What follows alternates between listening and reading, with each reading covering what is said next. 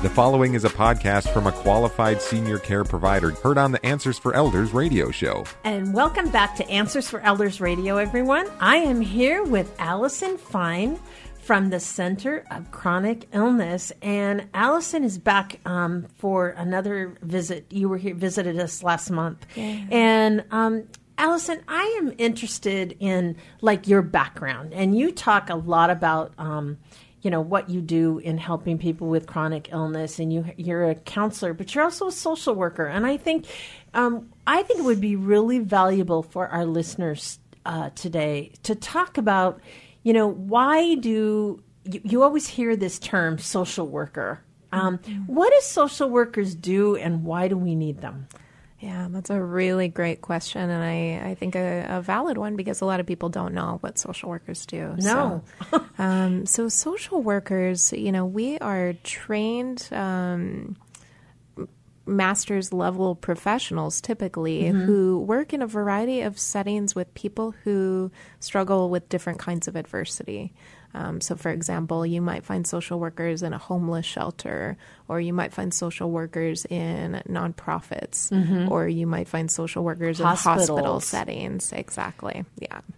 Yeah. And social skilled workers, nursing facilities, rehab centers. Absolutely. Yeah. Hospice. Yeah. So you might find them in schools. You find them all over the place. And social workers can play a variety of roles. So some of us, like myself, are trained clinically. So I have a licensed independent clinical social work license for the state of Washington. That means that I've passed an exam. I've gathered all kinds of clinical hours and working hours to be able to practice as a therapist and a counselor in the state of Washington. Some social workers choose not to go down that path. Instead, there may be more case managers where they are working to help people with mostly meeting basic needs and connecting with community resources. So somebody might need help finding housing, or somebody might need help getting access to medical care, or understanding their insurance plan and where they can go see a doctor. So some, more case management social workers are focused on that. There are also social workers that do advocacy work, on kind of a state level or even city level or organizational level, and they're advocating for the different populations that they're working with that are facing adversity.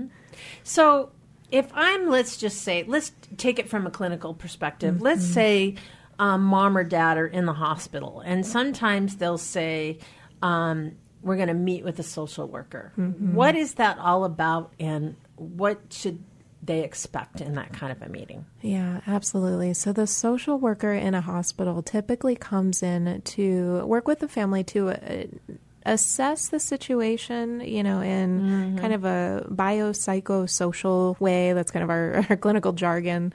But basically that means looking at what's going on biologically with the patient, what's going on psychologically with the patient, what's going on socially, maybe in their home environment. Probably the dynamic between the family. That's why they want the family there. Absolutely. Right? And my guess, if it's a patient who's in the hospital for a short stay, my guess is that the social worker is there to help the family figure out how is this patient going to be taken care of when they are discharged. Right. And a lot of times hospital social workers are discharge planners. Right. And then do they look at what's called a care plan? Do they spend time then basically evaluating at that time, or what? Yeah, it kind of depends on where the patient is at in their hospital stay. If it's towards the end, obviously it's more about discharging to either home or skilled nursing and making sure they're getting the supports they need.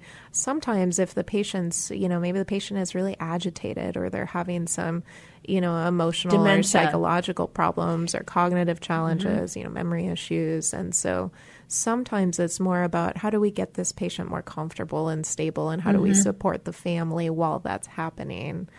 Social workers can play all those roles and wear all those hats, and oftentimes social workers are brought in to solve problems. That's amazing. Yeah. And I think there's so many, unknown, expectations for families. Number one, they don't realize. I remember when I first started taking care of my mom. This is back in the early days. she was put into a rehab center, which is very typical. And, of course, we're in a crisis mode, right? Yeah. And then all of a sudden, it's like I just felt like I was a deer in the headlights for everything that had to happen. Yeah. And I didn't realize at the time that I had the right as her daughter to call what's called the care conference. I didn't know what to expect. I didn't know how I could be more effective in helping her get better. And so I think a lot of things, I really believe that these care conferences can make a huge difference in the quality of life between the family members, the senior that is in a situation of transition, and the path moving forward. Because really, you as an outsider, I can imagine, can really kind of quickly assess what's going on. Absolutely. And social workers are really trained to do that, and I think for families, if you've made it through most of your life without a lot of health challenges, and then all of a sudden you're expected to know and navigate the medical system and how to get the help you need, either as a patient or even as a family unit, that's really difficult to do. And you don't always know the right questions to ask or what you're even looking for, or what kinds of resources or help are out there, even within like a skilled nursing facility like you're talking about. Right. So it's really great to... Yeah, communication is key, obviously, and being able just to bring everybody together and talk about the situation is always a good idea. But yeah, being able to pull those care conferences together, I think, is one of the best things families can do if they have patients in the hospital or loved ones in the hospital or in skilled nursing. So we are talking to Allison Fine, and she is the executive director for the Center of Chronic Illness.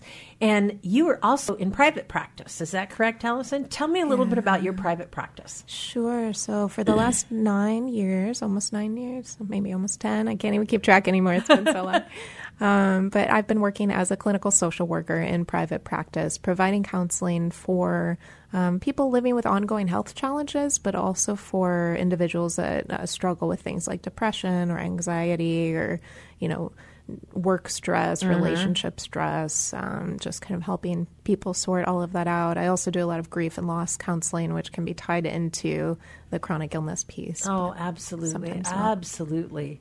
And I'm sure with families today, well, I think one of the things that blows my mind, and we just kind of touched on it, but there's so many things that are happening as a senior starts to lose their faculties. And I know with somebody like you, it sometimes it helps so much to have somebody from the outside just come in and kind of give an objective point of view. I think we get so lost in our own family dynamics, and everybody knows how to push everybody's buttons. Absolutely. And nothing ever gets accomplished because you're kind of in a stalemate. So families, what do you recommend for families that are in this situation where they're kind of stalemated with a senior parent and they're stubborn as all get out, and yet you have this deep concern because you're not sure that mom or dad can live alone anymore? You're dealing with stress factor on that. I'm sure you're seeing that quite a bit, aren't you? Absolutely. Yeah. These kinds of situations come up all the time and are really common in families. And I think a big piece of it is that as we age, again, there's so much loss and we're not always ready to let go, and true. That's really difficult for people. When are we ever ready to let go? Right. Yeah. Unless you've had good training and practice in letting go, it's really difficult for most of us. And so, I think... obviously, if an adult, child comes in and says, hey, mom, dad, I don't think you should be living alone anymore. And the parent's already thinking, oh, this is terrible. I can't do what I used to do. I wish I could do this or that. I can't drive anymore. I need somebody to take me to the doctor.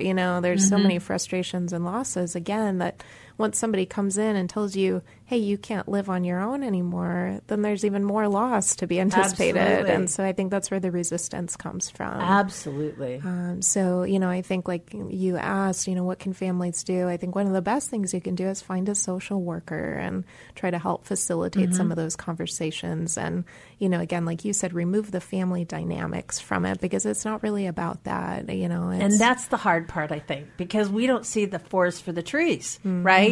We've always done the same thing, definition of insanity, right? Yeah. Yep. And we keep getting the same result. And so the idea is to bring somebody in that is much more, just has better perspective, I think, would be the thing that I would hope that we would be able to do, and really look at an opportunity to see that how you can grow as a family together. And I think everybody can learn something from that result. Wouldn't you say that's true?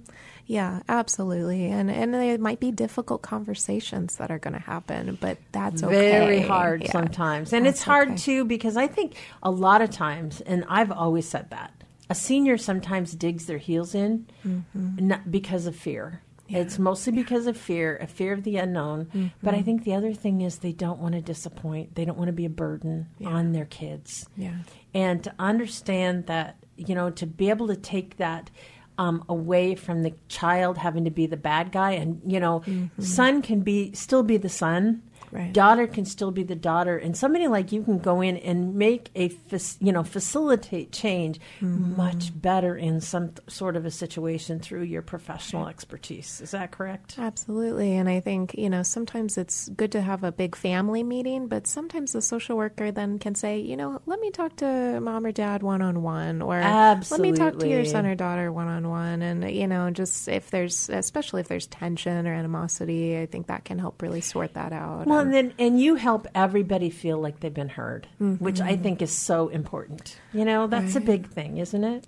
Absolutely. I think the social worker's job is really to bring people back together and help them be able to solve problems together, communicate, and empower them to be able to do that on their own. The social worker doesn't take over. They just offer kind of a neutral resource in the moment to help people work through whatever challenge they're facing. That's great. So, Allison, how do we reach you? Yeah, good question. So you can reach me either through the Center for Chronic Illness at www.thecenterforchronic-illness.org. You can also reach me through my counseling practice. My website there is www.balancemaintains.com. And you can find my phone number and email there as well. Wonderful. Allison, thank you so much for being on the program today. Thank you so much for having me, Suzanne.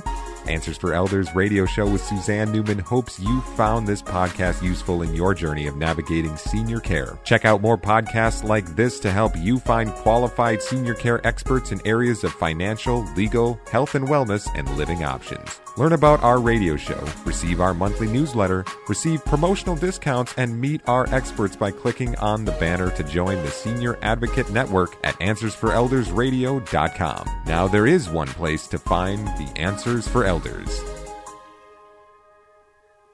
Hey everybody, Jared Sebestier, host of Retire Repurposed. This podcast is dedicated to help people transition into fulfilling and purposeful retirements. Retirement is a big life change. In fact, the two most dangerous years of a person's life are the year they were born and the year they retire. Few people could just flip the switch from working a career 30 or 40 plus years, retiring on Friday without methodical steps to living what we call a repurposed retirement. To listen now, search Retire Repurposed on your favorite podcast platform, Senior Resource, or Life Audio.